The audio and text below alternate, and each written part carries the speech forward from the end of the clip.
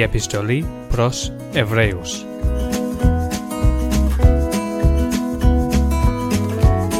Μάθημα 26.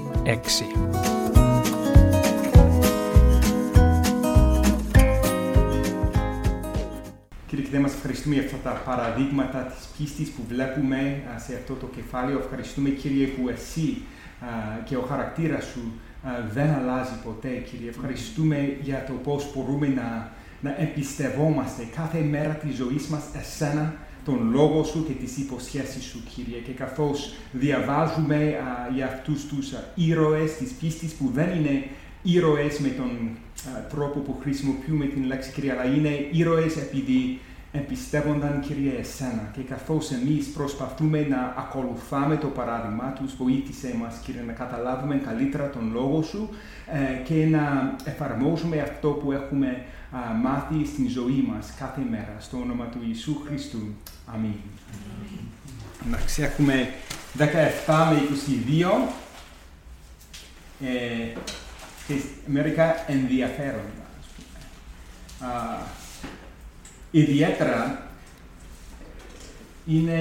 πιστεύω ότι στην Καινή Διαθήκη κάποιες φορές διαβάζουμε για τον Αβραάμ και για την προσφορά του. Δεν προσέφερε τον Ισαάκ τελικά, αλλά ήταν πρόθυμος να προσφέρει τον Ισαάκ. Και στην Καινή Διαθήκη έχουμε εδώ και νομίζω ότι στο δεύτερο κεφάλαιο του Ιακώβου, της Επιστολής του Ιακώβου, έχουμε μια εξήγηση του πάρα πολύ σημαντικού γεγονότος αυτού. Εντάξει, 17 με 22, κάποιος θέλει να διαβάσει. Ποιος θέλει? Μιχάλη, θέλεις? Εντάξει.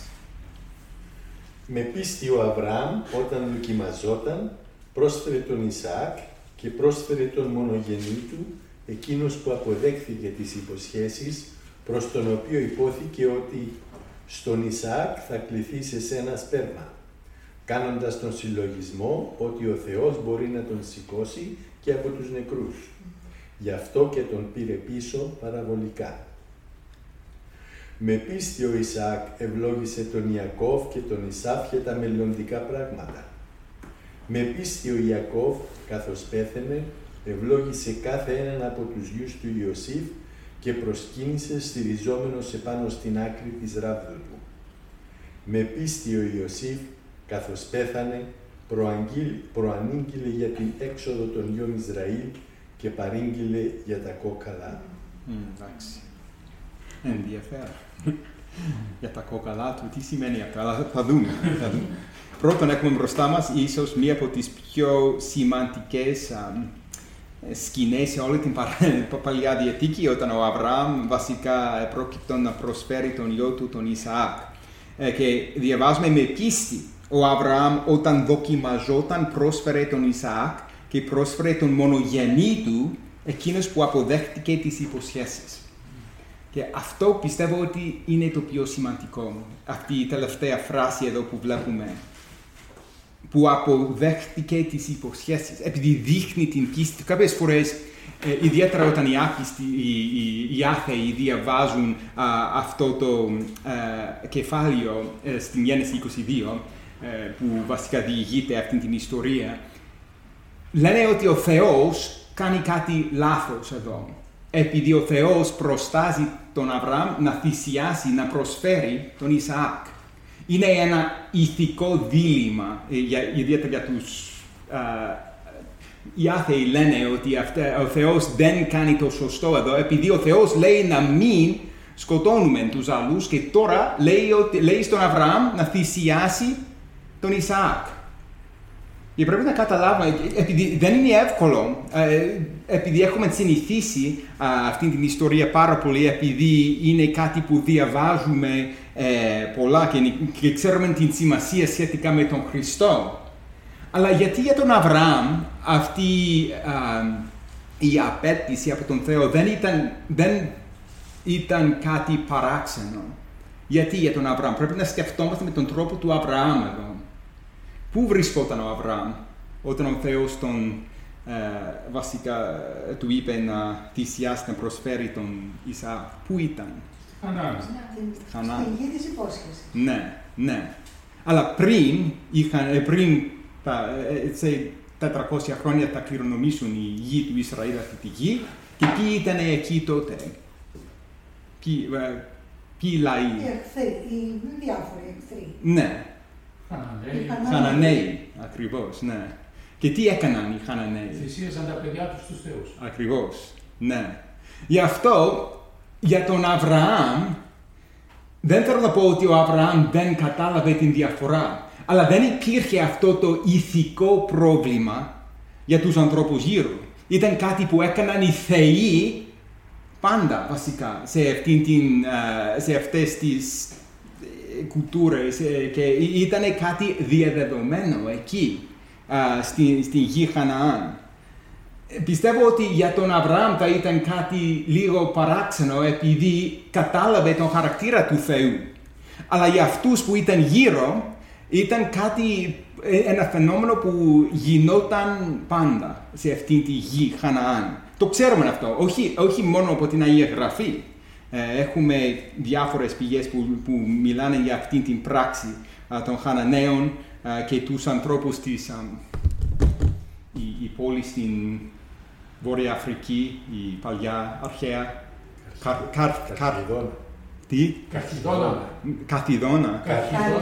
Καρχιδόνα. Που ήταν στην Τινησία που είναι σήμερα. Ναι, Τινησία, Carthage στα αγγλικά, ναι. Ήταν από την ίδια φυλή και είχαν ταξιδέψει εκεί και έκαναν ακριβώς τα ίδια πράγματα που είχαν μάθει όταν ήταν στη γη Χαναάν. Γι' αυτό ξέρουν από την ιστορία ότι αυτοί οι λαοί έκαναν τέτοια πράξη ξανά και ξανά. Γι' αυτό για αυτούς δεν ήταν ένα ηθικό πρόβλημα, ήταν για τον Αβραάμ όμως, επειδή κατάλαβε και ήξερε και έμαθε τον χαρακτήρα του Θεού και πρόσφερε τον Ισαάκ, τον μονογενή του. Γιατί λέει εδώ τον μονογενή του? Είχε άλλο παιδί. Ήταν μοναδικός, ήταν ο γιος της υπόσχεσης. Ναι, αυτό είναι το θέμα. Και ήρθε από την Σάρα, ο Ισμαήλ ήταν ο γιος της Σάρκας, όπως διαβάζουμε. Και αντιπροσωπεύει βασικά η δείχνη τουλάχιστον τον τρόπο του ανθρώπου. Επειδή κατάλαβαν, ο Αβραάμ και η Σάρα κατάλαβαν την υπόσχεση του Θεού και προσπάθησαν με τον δικό τους τρόπο να πραγματοποιήσουν την υπόσχεση του Θεού με τον Ισμαήλ. Αλλά το παιδί της υπόσχεσης δεν ήταν ο Ισμαήλ, ήταν ο Ισαάκ. Και ο Ισαάκ ήταν ο μονογενής με την έννοια ότι αυτός ήταν ο μόνος κληρονόμος. Όχι με την έννοια, σίγουρα ο Ισμαήλ, επειδή ήταν ο γιος του Αβραάμ, πήρε κληρονομιά του, αλλά σύμφωνα με την υπόσχεση του Θεού, ο μόνος ήταν ο Ισαάκ. Γι' αυτό διαβάζουμε στο τέλος του εδαφίου που αποδέχτηκε τις υποσχέσεις. Και αυτό είναι πάρα πολύ σημαντικό, επειδή στο επόμενο εδάφιο διαβάζουμε για αυτήν την υπόσχεση. Συγγνώμη. Η λέξη μονογενής είναι η λέξη που χρησιμοποιείται για τον Ιησού Χριστό. Ναι. Ο μονογενής του πατρός. Ναι. Ναι. Μοναδικός στο είδος του, ένας δεν υπήρχε άλλος σαν αυτόν. Σωστά. Ναι. Και συνελήφθη το Άγιο Πνεύμα. Όπως και εδώ που βλέπουμε ότι ο Αβραάμ ήταν νεκρός στη Σάρκα και όμως ο Θεός έδωσε παιδί στη Σάρα. Ναι. Πιστεύω ότι σκόπιμα υπάρχει αυτή η ομοιότητα και η χρήση της λέξης αυτής, επειδή μονογενής εννοώ, επειδή με πολλούς τρόπους αυτό που κάνει ή επρόκειτο να κάνει ο Αβραάμ μοιάζει με αυτό που έκανε ο Θεός ο Πατέρας. Σίγουρα. Βασικά δεν λυπήθηκε τον ίδιο του τον γιο, όπως διαβάζουμε τον μονογενή του, όπως διαβάζουμε στην προς Ρωμαίους 8. Γι' αυτό με πολλούς τρόπους βλέπουμε αυτή την ομοιότητα. Αλλά πιστεύω ότι αν θέλουμε να καταλάβουμε την πίστη του Αβραάμ, το πιο σημαντικό είναι στο δάφιο 17, στην τελευταία φράση εδώ, εκείνος που αποδέχτηκε τις υποσχέσεις. Γι' αυτό ο Αβραάμ μπορούσε να προσφέρει τον Ισαάκ, επειδή κατάλαβε ότι ο Θεός είχε υποσχεθεί ότι στον Ισαάκ θα κληθεί σε ένα σπέρμα. Δηλαδή η υπόσχεση θα προωθήσει, θα συνεχίσει διαμέσου του Ισαάκ. Γι' αυτό μπορούσε και κατάλαβε ότι κάτι θα γινόταν. Δεν ήξερε. Πιστεύω ότι βλέπουμε λίγο από τις σκέψεις του εδώ, επειδή κατάλαβε ότι ο Θεός έχει την δύναμη να αναστήσει τους νεκρούς. Το κατάλαβε αυτό. Πώς το κατάλαβε αυτό? Επειδή ζωοποίησε τον Αβραάμ για να κάνει παιδί. Ζωοποίησε την μήτρα της Σάρας που ήταν 90. Στα 90 της μπορεί να κάνει παιδί μια γυναίκα? Όχι. Και ο Απόστολος Παύλος βασικά λέει ότι η μήτρα της ήταν νεκρή, σύμφωνα με τις σκέψεις του κόσμου, σύμφωνα με την ζωή μας που ακόμα ζούμε. Δεν το βλέπω. Η επιστήμη προσπαθεί να κάνει τέτοια πράγματα.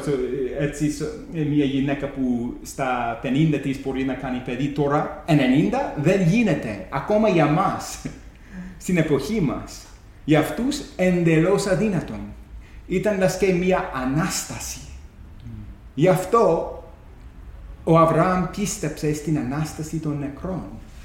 Επειδή το είχε δει με τα μάτια του, αλλά με πίστη είχε δει την υπόσχεση του Θεού. Εδώ. Γι' αυτό μπορούσε να προσφέρει τον μονογενή του, επειδή κατάλαβε τον χαρακτήρα του Θεού, την δύναμη του Θεού και την υπόσχεση του Θεού. Και στο δάφιο 18 διαβάζουμε για την υπόσχεση, προς τον οποίο υπόθηκε ότι στον Ισαάκ θα κληθεί σε ένα σπέρμα. Και τι ήταν αυτή η υπόσχεση? Τι είναι το σπέρμα σε αυτή την περίπτωση? Λίγο παράξενο για εμάς που διαβάζουμε. Ναι. Επειδή βασικά θυμόμαστε την υπόσχεση, βασικά οι απόγονοι του Αβραάμ θα είναι σαν τα αστέρια του ουρανού και σαν την άμμο της γης. Ναι, και της θάλασσας, ναι, έτσι. Και βασικά μας δείχνει βασικά ότι θα πολλαπλασιαστούν οι απόγονοι του Αβραάμ. Και εδώ στο δάφιο 18 διαβάζουμε για το πώς όλα αυτά θα γίνονταν διαμέσου του Ισαάκ. Στον Ισαάκ θα κληθεί σε σένα σπέρμα, δηλαδή το όνομα του Αβραάμ θα είναι πάνω στον Ισαάκ. Και κατά επέκταση η υπόσχεση που ο Θεός έδωσε στον Αβραάμ θα είναι πάνω στον Ισαάκ. Ο Κύριος ευλογεί τον Ισμαήλ, αλλά όχι με τον ίδιο τρόπο, όχι με την υπόσχεση. Η υπόσχεση είναι με τον Ισαάκ. Επειδή βασικά ο τρόπος με τον οποίο βλέπουμε την σύλληψη του Ισαάκ μοιάζει με τον τρόπο με τον οποίο ο Θεός πάντα εκπληρώνει τις υποσχέσεις του. Πάντα βλέπουμε αυτό το μοτίβο. Πρώτον, βλέπουμε έναν θάνατο, κάποιες φορές δεν είναι κυριολεκτικά έναν θάνατο, αλλά ο Αβραάμ ήταν νεκρός, βασικά, 100 χρόνια. Η Σάρα δεν μπορεί να κάνει παιδί σε αυτήν την ηλικία. Αλλά τώρα βλέπουμε την δύναμη του Θεού να ζωοποιήσει, να δώσει καινούρια ζωή σε αυτή την περίπτωση και σε όλη την Αγία Γραφή. Βλέπουμε το πώς ο Θεός ζωοποιεί. Τώρα σκέφτομαι τον Ιεζεκιήλ 37 και αυτό το όραμα όταν ναι, ακριβώς. Πολύ ωραίο.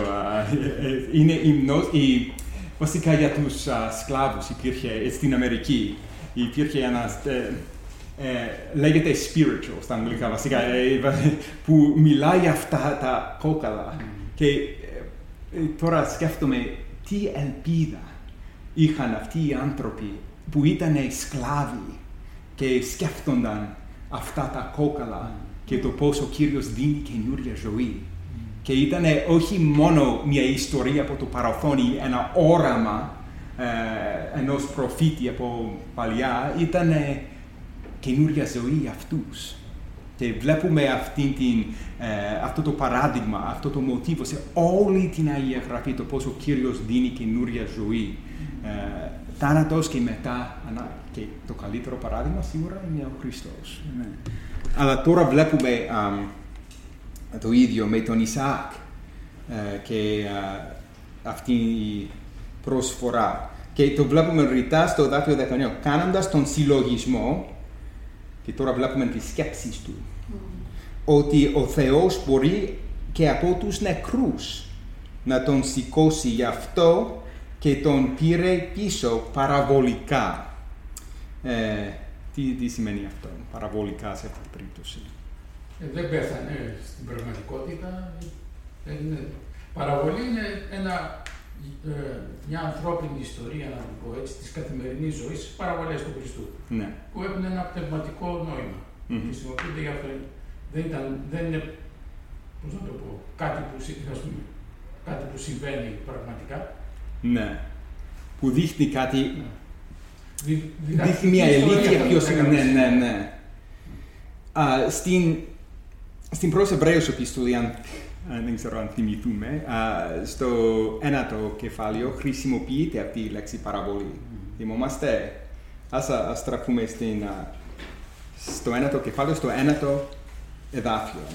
Απλά για να ξέρουμε τι σημαίνει παραβολή σε αυτή την περίπτωση. Και στην Αγία Γραφή, σίγουρα ο Κόδρος έχει δίκιο όταν μιλάει για την παραβολή και ιδιαίτερα τον τρόπο με τον οποίο χρησιμοποιείται η λέξη με τον Χριστό. Αλλά πιστεύω ότι η έννοια είναι κάποιες φορές λίγο πιο γενική, έχει την ίδια βασική έννοια, αλλά νομίζω ότι μπορεί να είναι λίγο γενικότερη η έννοια.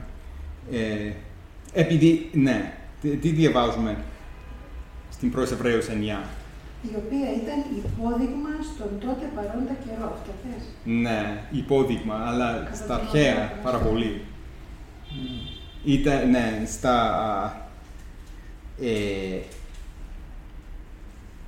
στα αρχαία ελληνικά δεν είναι υπόδειγμα.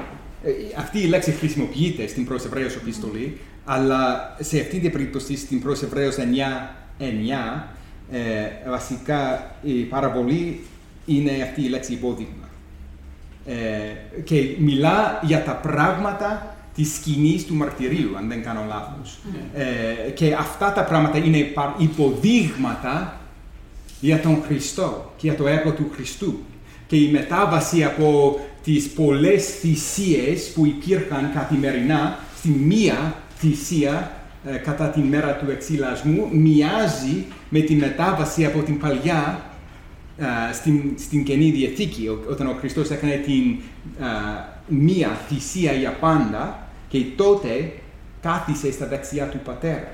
Και πιστεύω ότι δεν είναι απλά το γεγονός ότι δεν πέθανε ο Ισαάκ, είναι σίγουρα η αλήθεια αυτή ότι δεν πέθανε στην κυριολεξία, αλλά πιστεύω ότι αυτή στα αρχαία δεν είναι παραβολικά, είναι εν παραβολή. Πιστεύω ότι έχει να κάνει με το πώς με τον τρόπο αυτόν είναι τύπος του Χριστού, όπως τα πράγματα, τα σκεύη, ας πούμε, της σκηνής του μαρτυρίου μοιάζουν με τον τρόπο με τον οποίο ο Χριστός έκανε την μία θυσία και έκατσε στα δεξιά του Πατέρα, κάθισε στα δεξιά του Πατέρα.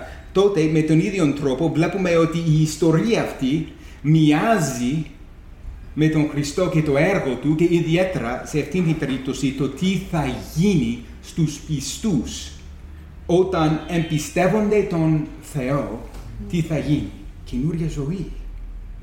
Και τώρα στην ζωή μας τώρα, το βλέπουμε αυτό πάντα, όταν υπάρχει θάνατος γύρω μας, είτε κυριολεκτικά είτε μη κυριολεκτικά, μεταφορικά, αλλά ακόμα βλέπουμε τις συνέπειες της αμαρτίας γύρω μας παντού, πάντα εμπιστευόμαστε τον Κύριο για την καινούρια ζωή αυτή.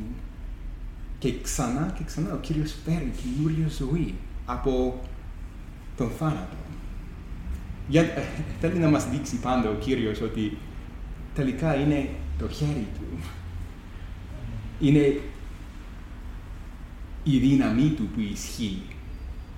Γι' αυτό κάποιες φορές ο Κύριος επιτρέπει να επιδεινώνονται τα πράγματα ώστε να φέρει την καινούρια ζωή του. Ώστε να μας δείξει ο Κύριος ότι τελικά αυτός έχει την δύναμη να αναστήσει τους νεκρούς. Και περιμένουμε την μεγάλη Ανάσταση των νεκρών κατά την έσχατη ημέρα. Αλλά εν τω μεταξύ, στο ενδιάμεσο, καθώς ζούμε τώρα, βλέπουμε μικρές περιπτώσεις τώρα της Ανάστασης. κάθε φορά που τα πράγματα φαίνονται νεκρά και ο Κύριος φέρνει την καινούρια του την ζωή, είναι μια ένδειξη της μεγάλης Ανάστασης που θα έρθει σε εμάς, που μας δίνει μεγάλη ελπίδα. Γι' αυτό πιστεύω ότι αυτή η περίπτωση, η πίστη του Αβραάμ, επειδή πίστεψε στον Θεό που ανασταίνει τους νεκρούς, γι' αυτό παραβολικά πήρε πίσω τον γιο του. Και με τον ίδιο τρόπο, καθώς ζούμε στην ζωή μας, εμπιστευόμαστε τον Κύριο που ανασταίνει τους νεκρούς και βλέπουμε την επέμβαση του Θεού στις καταστάσεις που φαίνονται νεκρές ή δεν μπορούμε να κάνουμε τίποτα. Και η υπόσχεση του Θεού με τον τρόπο αυτόν προοδεύει και συνεχίζει. Πριν να προχωρήσουμε να έχουμε κάτι για αυτά τα... Νομίζω είναι πολύ δυνατά τα εδάφια στην προς Εβραίους 4. Okay. Ναι. Θες τώρα διάβασε παρακαλώ. Ρωμαίους 4.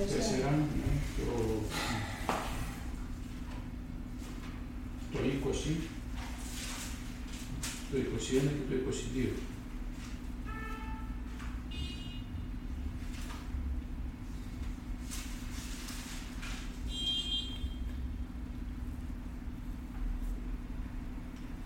Ούτε δίστασε στην υπόσχεση του Θεού με την απιστία, αλλά ενδυναμώθηκε στην πίστη, δοξάζοντας τον Θεό και έχοντας την πεποίθηση ότι εκείνο που υποσχέθηκε είναι δυνατός και να το εκτελέσει.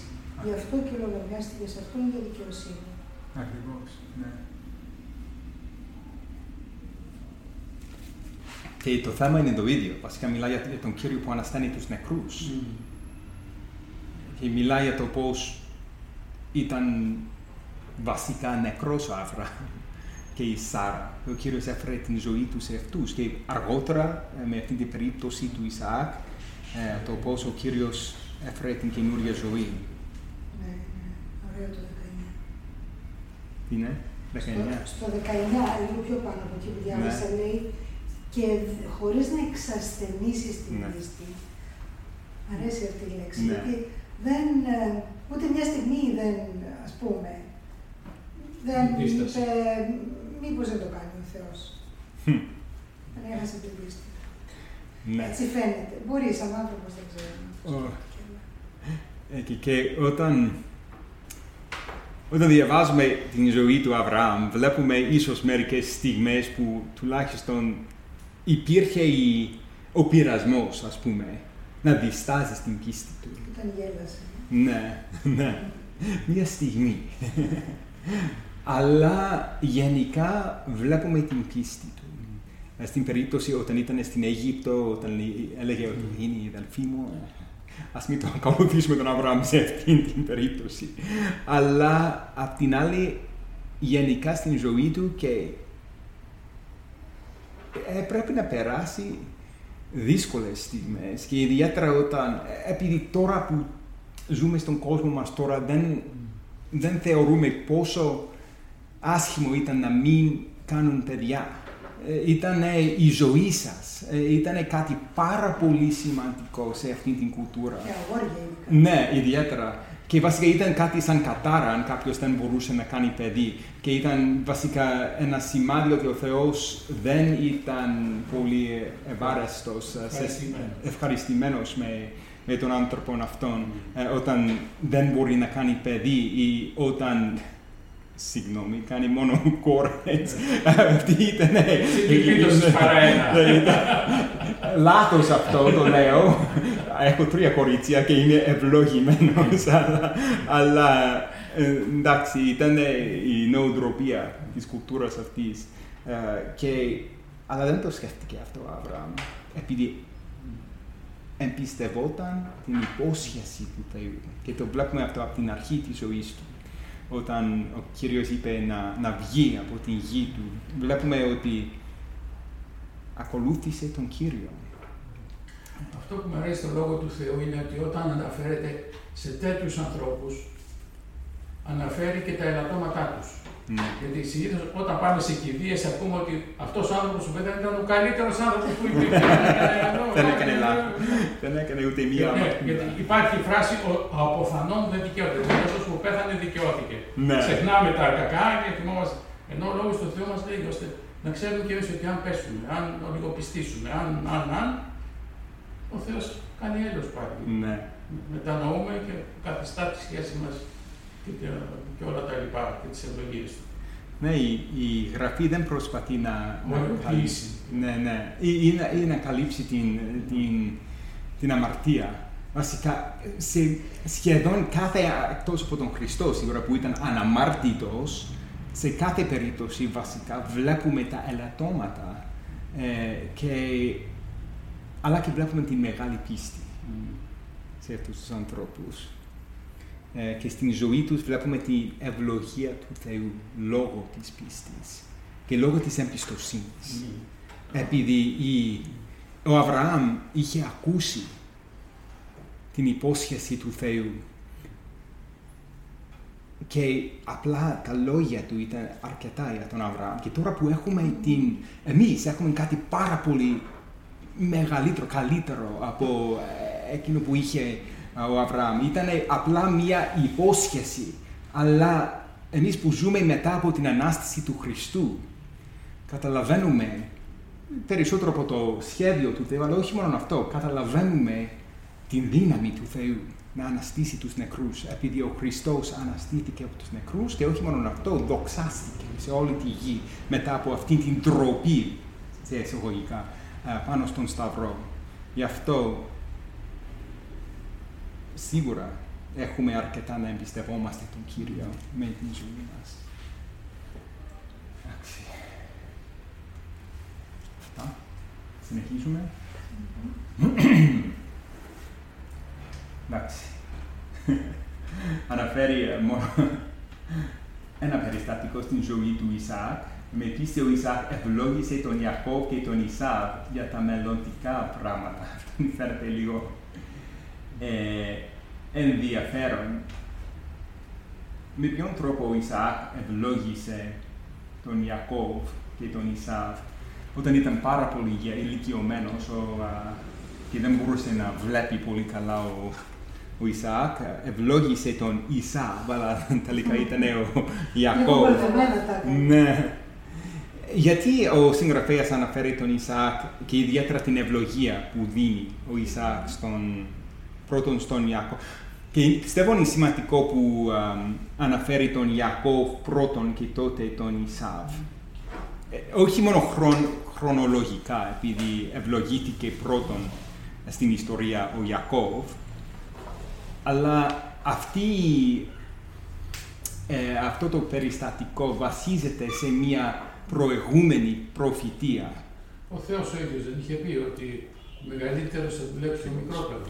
Όταν ήταν έγκυος, λένε έγκυα, στην Κύπρο όμως,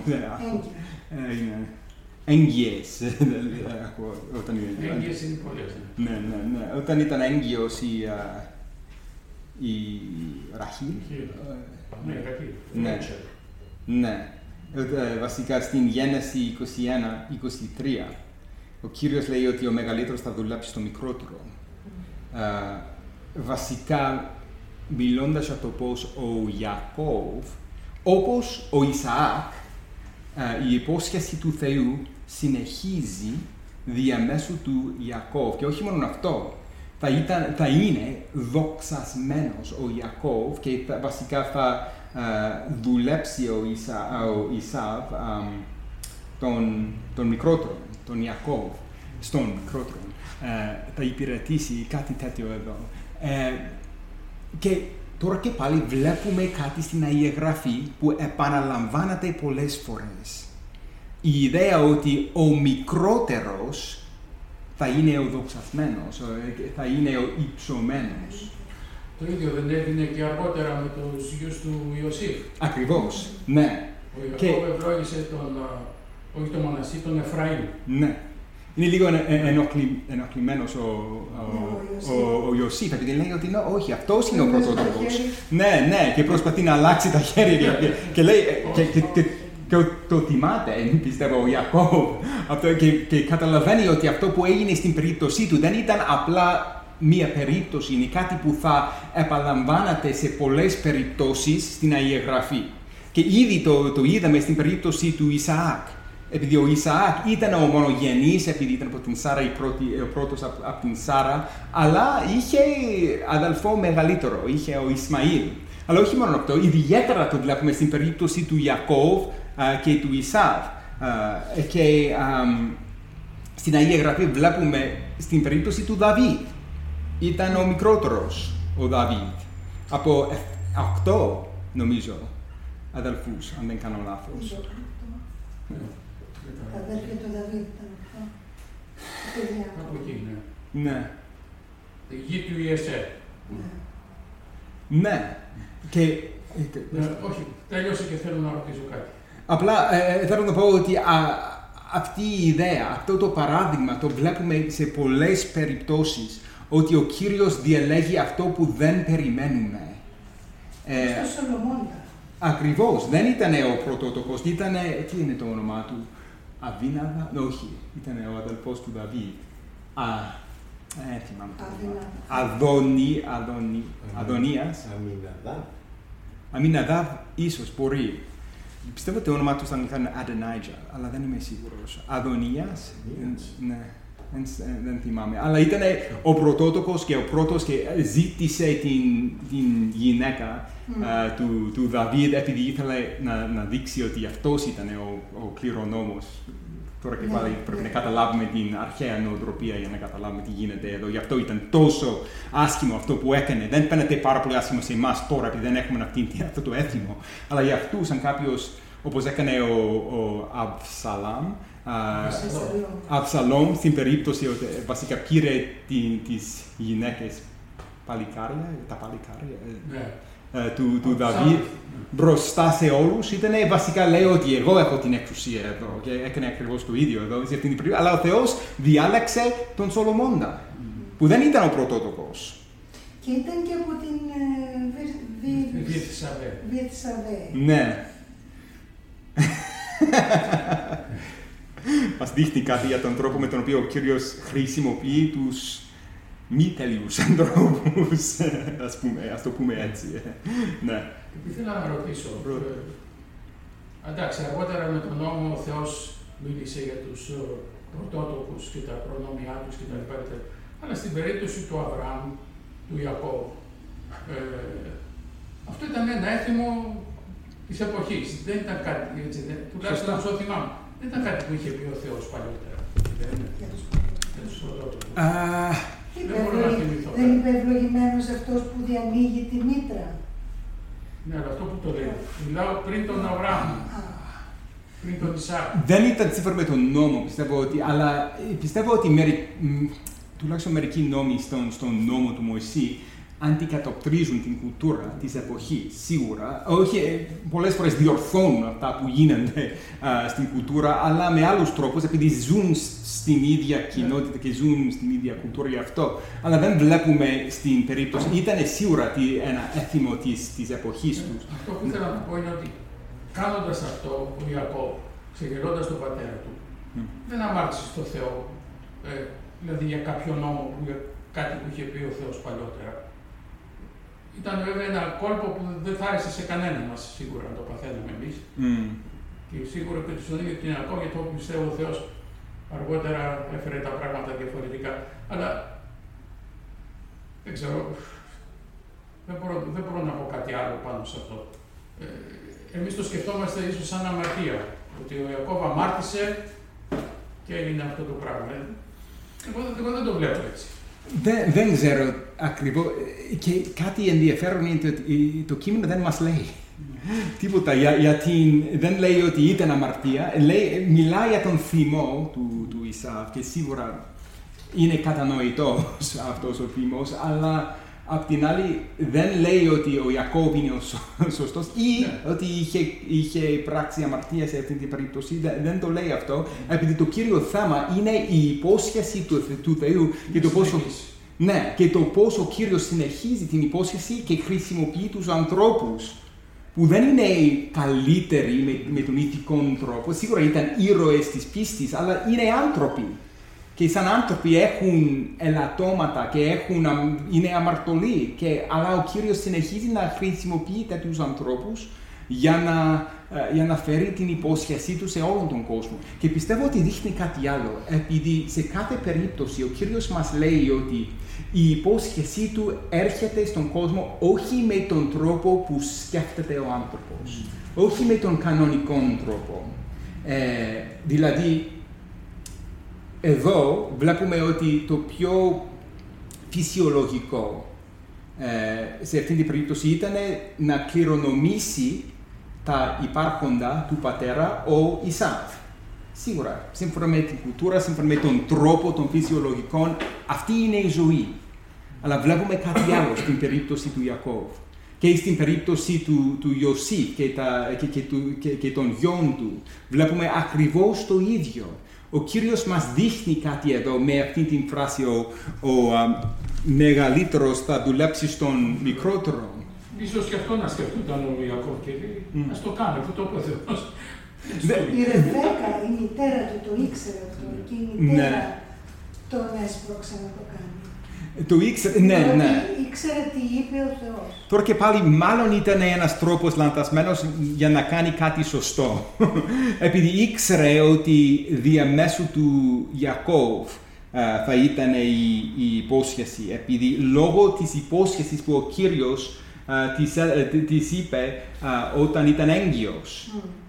Αλλά η Αγία Γραφή δεν μας λέει, θέλουμε να ξέρουμε, είχε δίκιο ο Ιακώβ, φαίνεται να είναι κάτι, δεν φαίνεται να είναι σωστό αυτό που έκανε ο Ιακώβ, τουλάχιστον.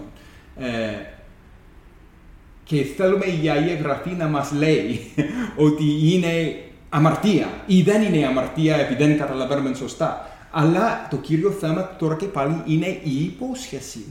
Και πώς εκπληρώνεται η υπόσχεση του Θεού. Ναι, τώρα. Πριν κάνει αυτό ο Ιακώβ, ο Ισαάκ είχε αρνηθεί τα πρωτοτόκια του.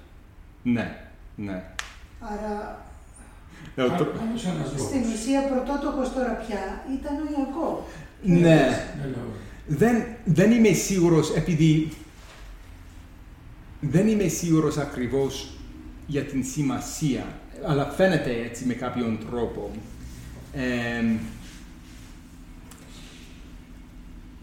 Και διαβάζουμε μετά, όταν ο Ισαάκ καταλαβαίνει τι έγινε, το δέχεται. Καταλαβαίνει ότι έγινε σύμφωνα με το θέλημα του Θεού. Γι' αυτό μάλλον υπήρχε κάτι τέτοιο εκεί που έγινε. Δεν ξέρουμε, δεν μας λέει και δεν ξέρουμε τα έθιμα, αυτό είναι το θέμα. Δεν ξέρουμε ακριβώς πώς δούλεψαν όλα αυτά τότε. Εδώ μιλάει για την πίστη του Ισαάκ, όχι για την πίστη του Ιακώβ. Ναι. Η πίστη του Ιακώβ είναι το επόμενο. Ναι, και είναι όταν πρόκειται να πεθάνει. Ναι, σωστά. Γι' αυτό πιστεύω ότι ο Ισαάκ πίστεψε στον Κύριο και μιλάει για την πίστη του, επειδή δεν είναι απλά το γεγονός ότι ευλόγησε τον Ιακώβ και τον Ισαύ, είναι ότι μετά που κατάλαβε αυτό που έγινε, βασικά το δέχτηκε. Επειδή καταλαβαίνει ότι έγινε σύμφωνα με το θέλημα του Θεού. Και όταν κάποιος ευλογεί τα παιδιά του, βασικά καταλαβαίνει ότι αυτή η ευλογία δεν θα έρθει στα παιδιά του καθώς ζει, σίγουρα, στην ζωή του. Γι' αυτό δείχνει κάποια πίστη όταν ευλογεί τα παιδιά του γενικά. Αλλά πιστεύω ότι στην περίπτωση του Ισαάκ υπάρχει κάτι περισσότερο εδώ, που είναι ότι κατάλαβε ότι κάτι έγινε εδώ. Και τώρα και πάλι βλέπουμε ότι ο Ιακώβ, βασικά το όνομά του εμφανίζεται πρώτον, που σημαίνει ότι πιστεύω ότι καταλαβαίνει ο Ισαάκ ότι ήταν σύμφωνα με το θέλημα του Θεού, που ευλόγησε πρώτον τον Ιακώβ και το δέχτηκε. Και καταλαβαίνει ότι ο Θεός έχει τα πάντα στα χέρια του. Δεν ξέρω πόσο το δέχτηκε, γιατί διαβάζουμε για το μίσος που είχε ο Ισάκ για τον Ιακώβ. Σίγουρα είχε. Έκανε τόσα πολλά, πήγε αντίθετα προς τους γονείς του, πατρεύτηκε κόρη του Ισμαήλ. Ναι. Δηλαδή έκανε... Ο Ισάκ όμως... Ήθελε να σκοτώσει και τον Ιακώβ. Ναι, ο Ισάκ εννοώ. Μετά τον συγχώρεσε. Για τον Ισάκ λέω. Ναι, δεν μιλάω. Μιλάω για τον Ισάκ. Ναι, όχι για τον Ισάκ. Ο Ισάκ, ναι. Είναι ένα αρνητικό παράδειγμα στο κεφάλαιο 12 της προς Εβραίους Επιστολής. Είναι βασικά ένα παράδειγμα που δεν θέλουμε να ακολουθήσουμε στο επόμενο κεφάλαιο. Ναι, μιλάω για τον Ισαάκ. Ναι. Εντάξει. Οκ. Ας προχωρήσουμε στον εν λόγω Ιακώβ. Με πίστη ο Ιακώβ καθώς πέθανε ευλόγησε κάθε έναν από τους γιους του Ιωσήφ και προσκύνησε στηριζόμενος επάνω στην άκρη της ράβδου του. Έχουμε δύο πράγματα εδώ. Πρώτον, ευλόγησε κάθε έναν, δηλαδή τους δύο γιους του Ιωσήφ, και όπως είπαμε πριν, δεν είναι με τον κανονικό τρόπο. Βασικά ευλόγησε πρώτον, όχι το πρωτότοκο, αλλά το δεύτερο. Και ο Ιωσήφ καταλαβαίνει ότι κάτι δεν πάει καλά και είπε στον πατέρα του και φαίνεται να είναι λίγο θυμωμένος λίγο. Τι γίνεται εδώ, δεν είναι σύμφωνα με το έθιμα αυτό.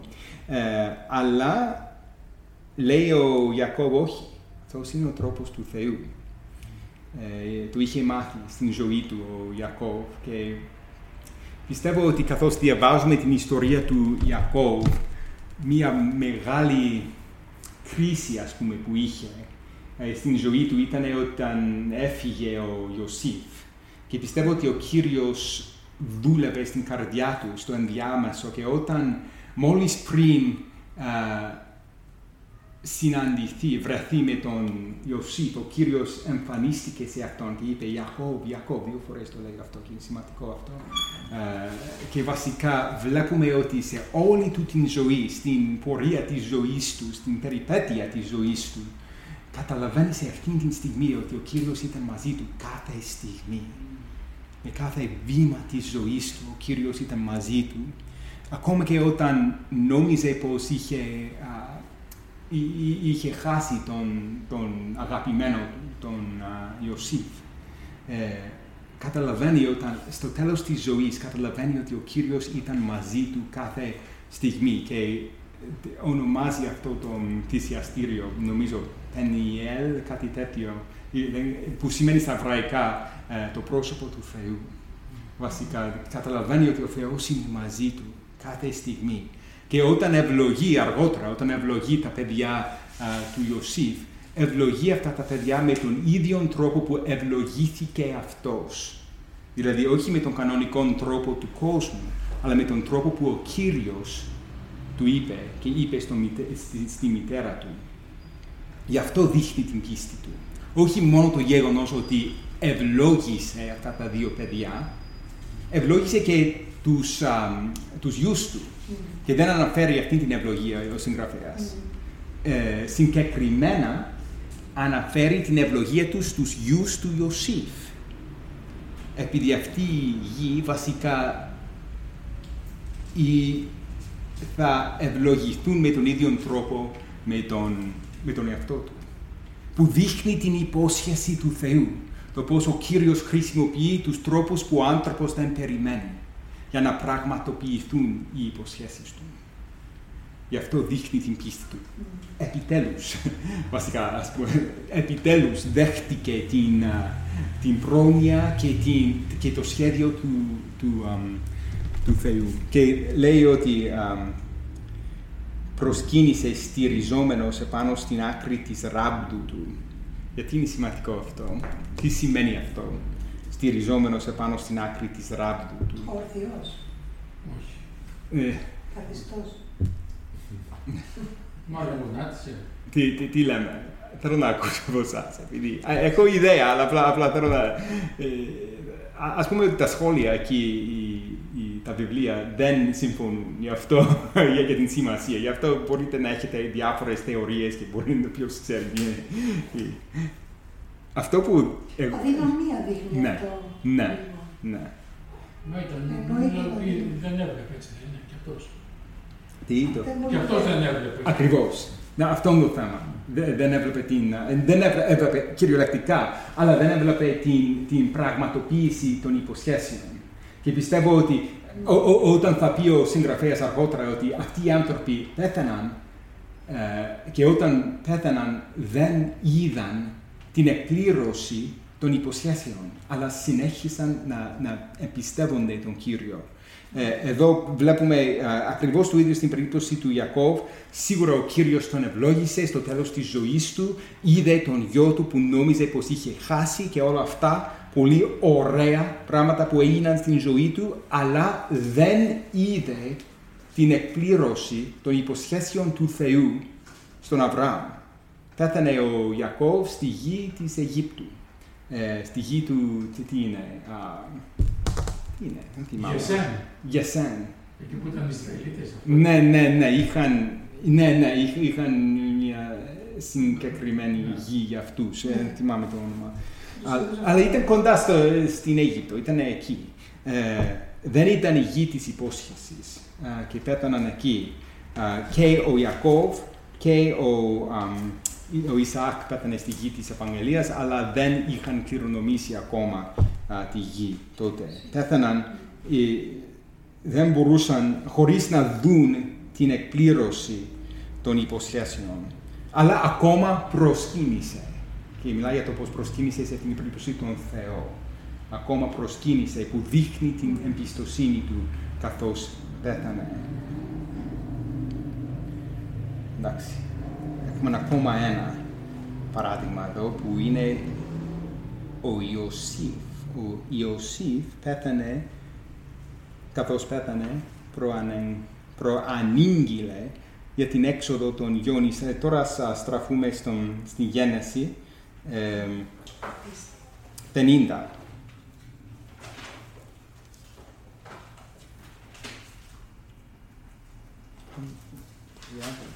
Το έγραψα. Ξέρω ότι είναι...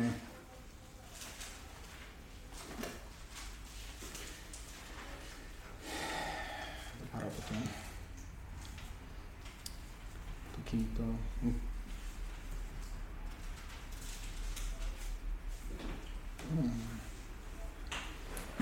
Υπάρχουν δύο εδάφια, νομίζω είναι 21-22, κάτι τέτοιο, στη Γένεση 50 που...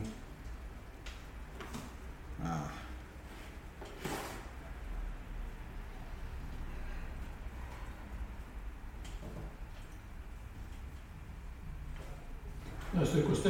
24, οκ. Και είπε ο Μωυσής προς τους αδελφούς του, εγώ πεθαίνω, ο Θεός βεβαίως θα σας επισκεφτεί και θα σας ανεβάσει από τη γη αυτή στη γη την οποία ορκίστηκε στον Αβραάμ και προς τον Ισαάκ και προς τον Ιακώβ. Και στο επόμενο εδάφιο, 25, διαβάζω, ο Ιωσήφ όρκισε τους γιους Ισραήλ λέγοντας, ο Θεός εξάπαντος θα σας επισκεφτεί και θα ανεβάσετε τα κόκαλά μου από εδώ. Βλέπουμε δύο πράγματα. Πρώτον, βασικά προφητεύει για την έξοδο, για το τι θα γίνει στο μέλλον και για το πώς ο Κύριος, και διαβάζουμε στο βιβλίο του Ιησού του Ναβί ότι έφεραν μαζί τους μούμια ήταν, γιατί λέει τον μουμοποίησαν. Οκ. Ναι, ήταν στην Αίγυπτο, σίγουρα, ναι. Μα ήταν και άρχοντας, δεν ήταν. Ναι, οκ. Ναι. Το τελευταίο εδάφιο νομίζω το λέει. Ναι.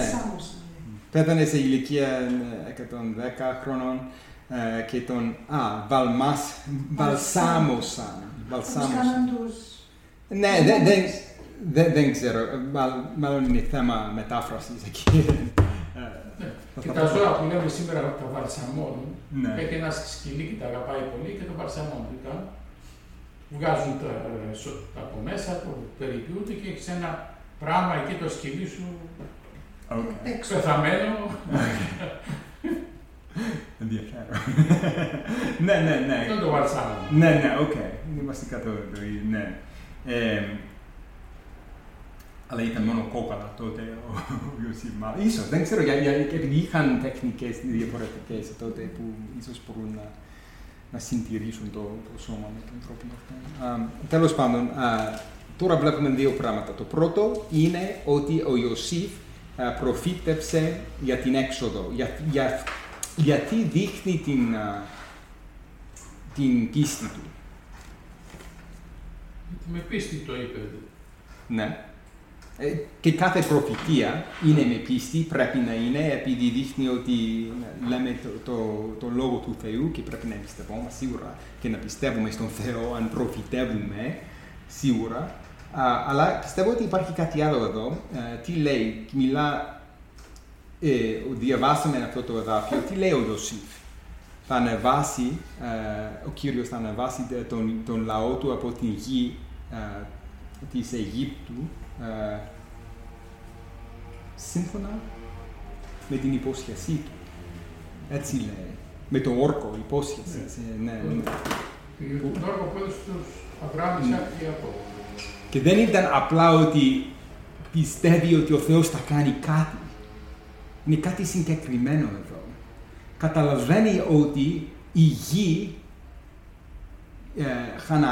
των Χαναναίων ήταν η κληρονομιά των γιών του Ισραήλ. Σύμφωνα με την υπόσχεση του Θεού. Το κατάλαβε αυτό.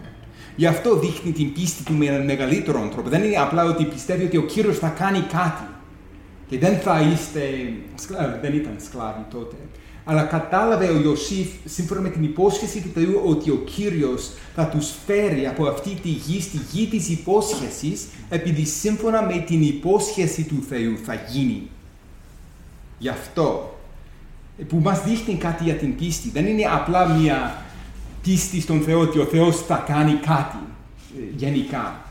Η πίστη εμπιστεύεται τις υποσχέσεις του Θεού και το τι ο Κύριος είπε σε εμάς και στον λαό του, και με τον τρόπο αυτόν η πίστη έχει συγκεκριμένα περιεχόμενα. Βασικά υπάρχει κάτι εδώ συγκεκριμένο. Δεν είναι απλά ότι ο Κύριος θα κάνει κάτι. Όχι, σύμφωνα με την υπόσχεσή του. Αυτή είναι. Πραγμάτων βίβλα από μένα. Ναι.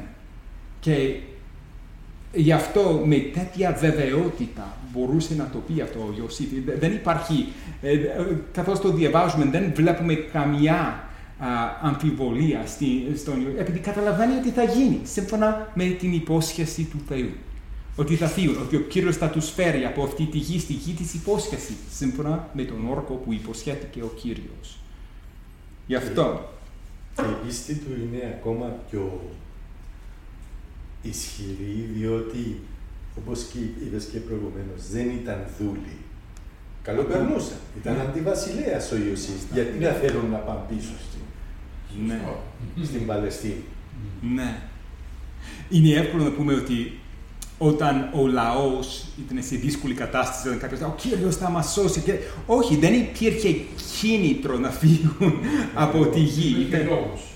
Δεν υπήρχε λόγος να φύγουν. Ναι. Επειδή καλή ήταν η ζωή τους. Σε έναν τόπο που δεν βρέχει. Ναι. Εχθροί κατοικούν. Και είχαν το ποτάμι, βασικά ο Νείλος, έτσι είναι, ναι. Βασικά έδωσε, γι' αυτό οι Αιγύπτιοι ήταν τόσο προχωρημένοι στις σκέψεις τους και όλα αυτά, επειδή ο Νείλος τους έδινε μια τάξη και στην ζωή τους και έναν ρυθμό που μπορούσαν να εμπιστεύουν, επειδή είναι πάρα πολύ τακτικός, έτσι, τα πράγματα γίνονται πάρα πολύ τακτικά είναι ένα πάρα πολύ, δηλαδή θέλουμε να ζούμε στην Αίγυπτο, ιδιαίτερα τότε ότι δεν υπήρχε. Και για σένα ήταν έφοροι. Ναι. Δηλαδή δεν ήταν. Επειδή ήταν ο Νείλος. Ναι, δεν ήταν ξερή γη. Ναι. Να πούμε ότι και εκεί δεν περνούσαν καλά. Λίγο, ναι, όταν μακριά από το ποτάμι, ναι, είναι βασικά έρημος, αλλά κοντά στον Νείλο βασικά είναι πάρα πολύ εφορή και πολύ καλή η γη. Γι' αυτό είναι όπως λες, πιο δυνατή η προφητεία του Ιωσήφ, επειδή ήταν μόνο σύμφωνα με την υπόσχεση του Θεού. Δεν υπήρχε άλλος λόγος να φύγουν. Και τότε αργότερα βλέπουμε ότι υπήρχαν άλλοι λόγοι, ιδιαίτερα η σκλαβιά τους. Αλλά σε αυτήν την στιγμή δεν υπήρχε άλλος λόγος. Αλλά ακόμα πίστεψε στην υπόσχεση του Θεού ο Ιωσήφ. Και τώρα βλέπουμε κάτι για τα κόκαλά του. Συγγνώμη, τώρα έπεσε το μάτι μου σε ένα εδάφιο, στο 52, που λέει ότι βαλσάμωσαν και τον Ιακώβ. Ναι, τώρα το πρόσεξα. Σύμφωνα με την... Πρόσταξε ο Ιωσήφ τους δούλους του, σύμφωνα την παράδοση... να βαλσαμώσουν τον πατέρα του. Τον βαλσάμωσαν οι γιατροί του Ισραήλ. Τον Ισραήλ, συγγνώμη. Τον Ιακώβ. Ναι. Ζούσαν στην... Νομίζω ότι... δεν ξέρω. Τον πήραν και τον θάψανε στη γη του. Δεν υπήρχε κάτι στο Λόγο του Θεού που να τους επέβαλε να μην το κάνουν αυτό. Ναι. Να ακολουθούν τα έθιμα τη συνήθεια των Αιγυπτίων για ναι. Ίσως ήταν και τιμή κιόλα, επειδή ήταν ο Ιωσήφ σε αυτή τη θέση. Ήταν έτσι κάνουν στους ηγέτες. Ναι. Διαβάζουμε κάτι για το πώς οι Ισραηλίτες, ναι, ήταν Ισραηλίτες τότε, ήταν από τον Ισραήλ, ήταν ποιμένες, ήταν βοσκοί και δεν τους άρεσαν οι Αιγύπτιοι. Στους Αιγύπτιους δεν τους άρεσαν καθόλου οι βοσκοί, για κάποιον λόγο, δεν ξέρω, διαβάζω. Ίσως επειδή δεν χρειάστηκαν τέτοια πράγματα, επειδή, όπως είπαμε για τον Νείλο, έφεραν μια εντάξει στην ζωή που δεν υπήρχε στη γη της υπόσχεσης. Γι' αυτό πιστεύω ότι ο Κύριος διάλεξε αυτή τη γη, επειδή οι Ισραηλίτες έπρεπε να εμπιστεύονται τον Κύριο, επειδή έπρεπε να βασιστούν στις βροχές και όλα αυτά. Δεν ήταν όπως ο Νείλος που κάθε χρόνο είναι ακριβώς το ίδιο. Να πεις κάτι τώρα. Να σκέφτομαι ότι στην Αίγυπτο υπήρχε πολιτισμός. Ναι. Και από εκεί που έφυγαν αυτοί, δεν υπήρχε τέτοιος πολιτισμός και τέτοια... Οπότε οι Αιγύπτιοι τους βλέπανε λίγο σαν χωριάτες. Λίγο από τα χορκά. Δεν τους χρειαζόταν. Rednecks. Ήταν λίγο πιο πίσω. Κοκκινόλαν. Κοκκινόσβερ. Ναι, έτσι λένε. Που έχει νόημα. Και τώρα, βασικά το τελευταίο εδώ είναι για τα κόκαλα του Ιωσήφ. Τι νομίζουμε?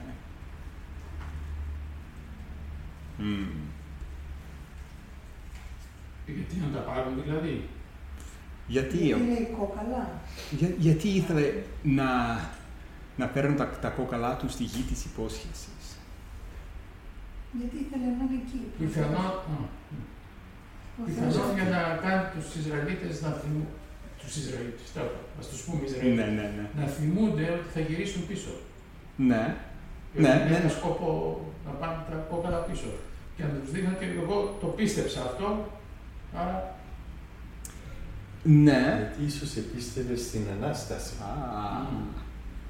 Πιστεύω. Ναι. Στη γη της υπόσχεσης. Ακριβώς. Ναι, έτσι είναι. Πιστεύω ότι υπάρχει κάτι αυτό που λες κόντρα, επειδή σίγουρα ήταν μια μεγάλη υπενθύμηση και ανάμνηση. Ένα σκοπός για να θυμούνται. Ναι, αλλά πιστεύω και επειδή ολόκληρο το κεφάλαιο με πολλούς τρόπους έχει να κάνει με το πώς ο Κύριος ανασταίνει τους νεκρούς. Και πιστεύω ότι ο συγγραφέας τώρα διακρίνει μια μικρή ένδειξη ότι ο Ιωσήφ κατάλαβε και πίστεψε στην Ανάσταση των νεκρών. Έχει νόημα, ήθελε να αναστηθεί στη γη της υπόσχεσης. Γι' αυτό ήθελε να ταφεί εκεί που δείχνει την πίστη του, όπως διαβάζουμε για τον Αβραάμ. Αν ο Αβραάμ, σίγουρα που διαβάζουμε εδώ, πίστεψε στην Ανάσταση των νεκρών, τουλάχιστον πίστεψε στον Θεό που ανασταίνει τους νεκρούς. Βλέπουμε το ίδιο με τον Ιωσήφ. Πίστεψε στον Θεό που ανασταίνει τους νεκρούς, που έχει αυτή την δύναμη, γι' αυτό ήθελε να φέρουν τα κόκαλά του στη γη της υπόσχεσης. Θέλει να αναστηθεί στη γη του, στη γη που ο Κύριος υποσχέθηκε. Γι' αυτό πιστεύω. Δεν ήξερε ότι μπορεί να τον αναστήσει και εκεί που είναι. Μπορεί, εντάξει, ολόκληρος ο κόσμος ανήκει στον Θεό και τελικά, όπως διαβάζουμε στην Αποκάλυψη βασικά, όλος ο κόσμος είναι η γη της υπόσχεσης τελικά, επειδή όλος ο κόσμος θα γίνει γεμάτος στην δόξα του Θεού και αυτή είναι η πραγματική έννοια της γης της υπόσχεσης, είναι η παρουσία του Θεού. Αλλά στην Παλιά Διαθήκη ήταν πιο... εντάξει, υπήρχε αυτός ο τοπικός χαρακτήρας εδώ που βλέπουμε ότι ήταν η γη της υπόσχεσης που ήταν παραβολή, ας πούμε, της μεγαλύτερης γης που θα κληρονομήσουμε όλοι. Και έχουμε ενδείξεις στην Παλιά Διαθήκη. Όλα τα έθνη θα έρθουν και θα προσκυνήσουν και όλα αυτά και υπάρχουν σίγουρες ενδείξεις του γεγονότος ότι τελικά αφού ο Κύριος δημιούργησε τον κόσμο πρέπει να σώσει ολόκληρο τον κόσμο διαμέσου των γιών του Ισραήλ. Και αυτή είναι η ιδέα. Και γι' αυτό με τον Μωυσή αργότερα, μετά από την έξοδο, όταν ήσασταν εσείς,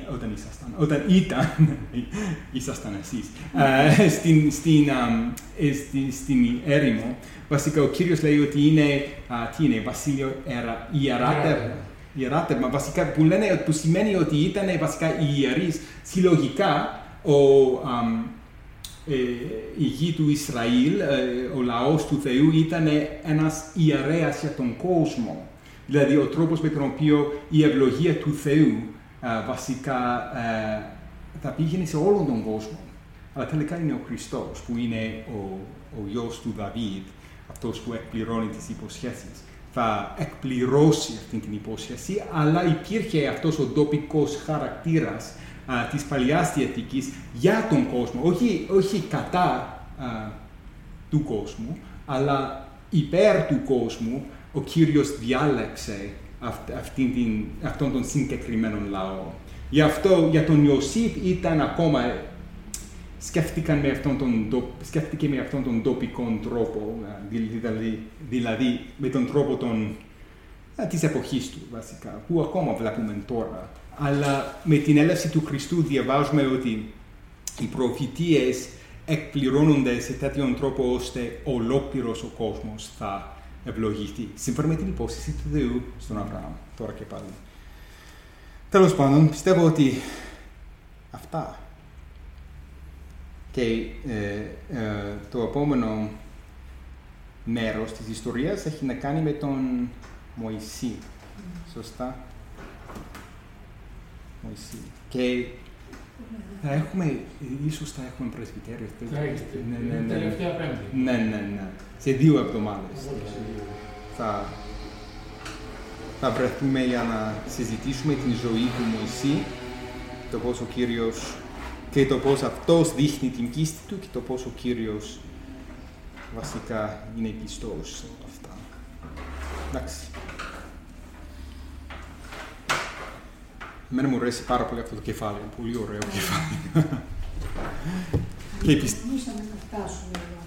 Και πιστεύω ότι τώρα για πρώτη φορά βλέπω το πώς βασικά ταιριάζει με όλη την επιστολή, όχι μόνο, επειδή σε όλη την επιστολή βλέπουμε το πώς με πίστη πιάνουμε τις υποσχέσεις του Θεού, που είναι λες και ήδη είμαστε στην παρουσία του Θεού, ήδη μπορούμε να προσερχόμαστε στον θρόνο του. Και σε όλη την προς Εβραίους επιστολή το βλέπουμε αυτό. Και τώρα βλέπουμε το πώς είναι με πίστη, έτσι, όπως ήταν από την αρχή.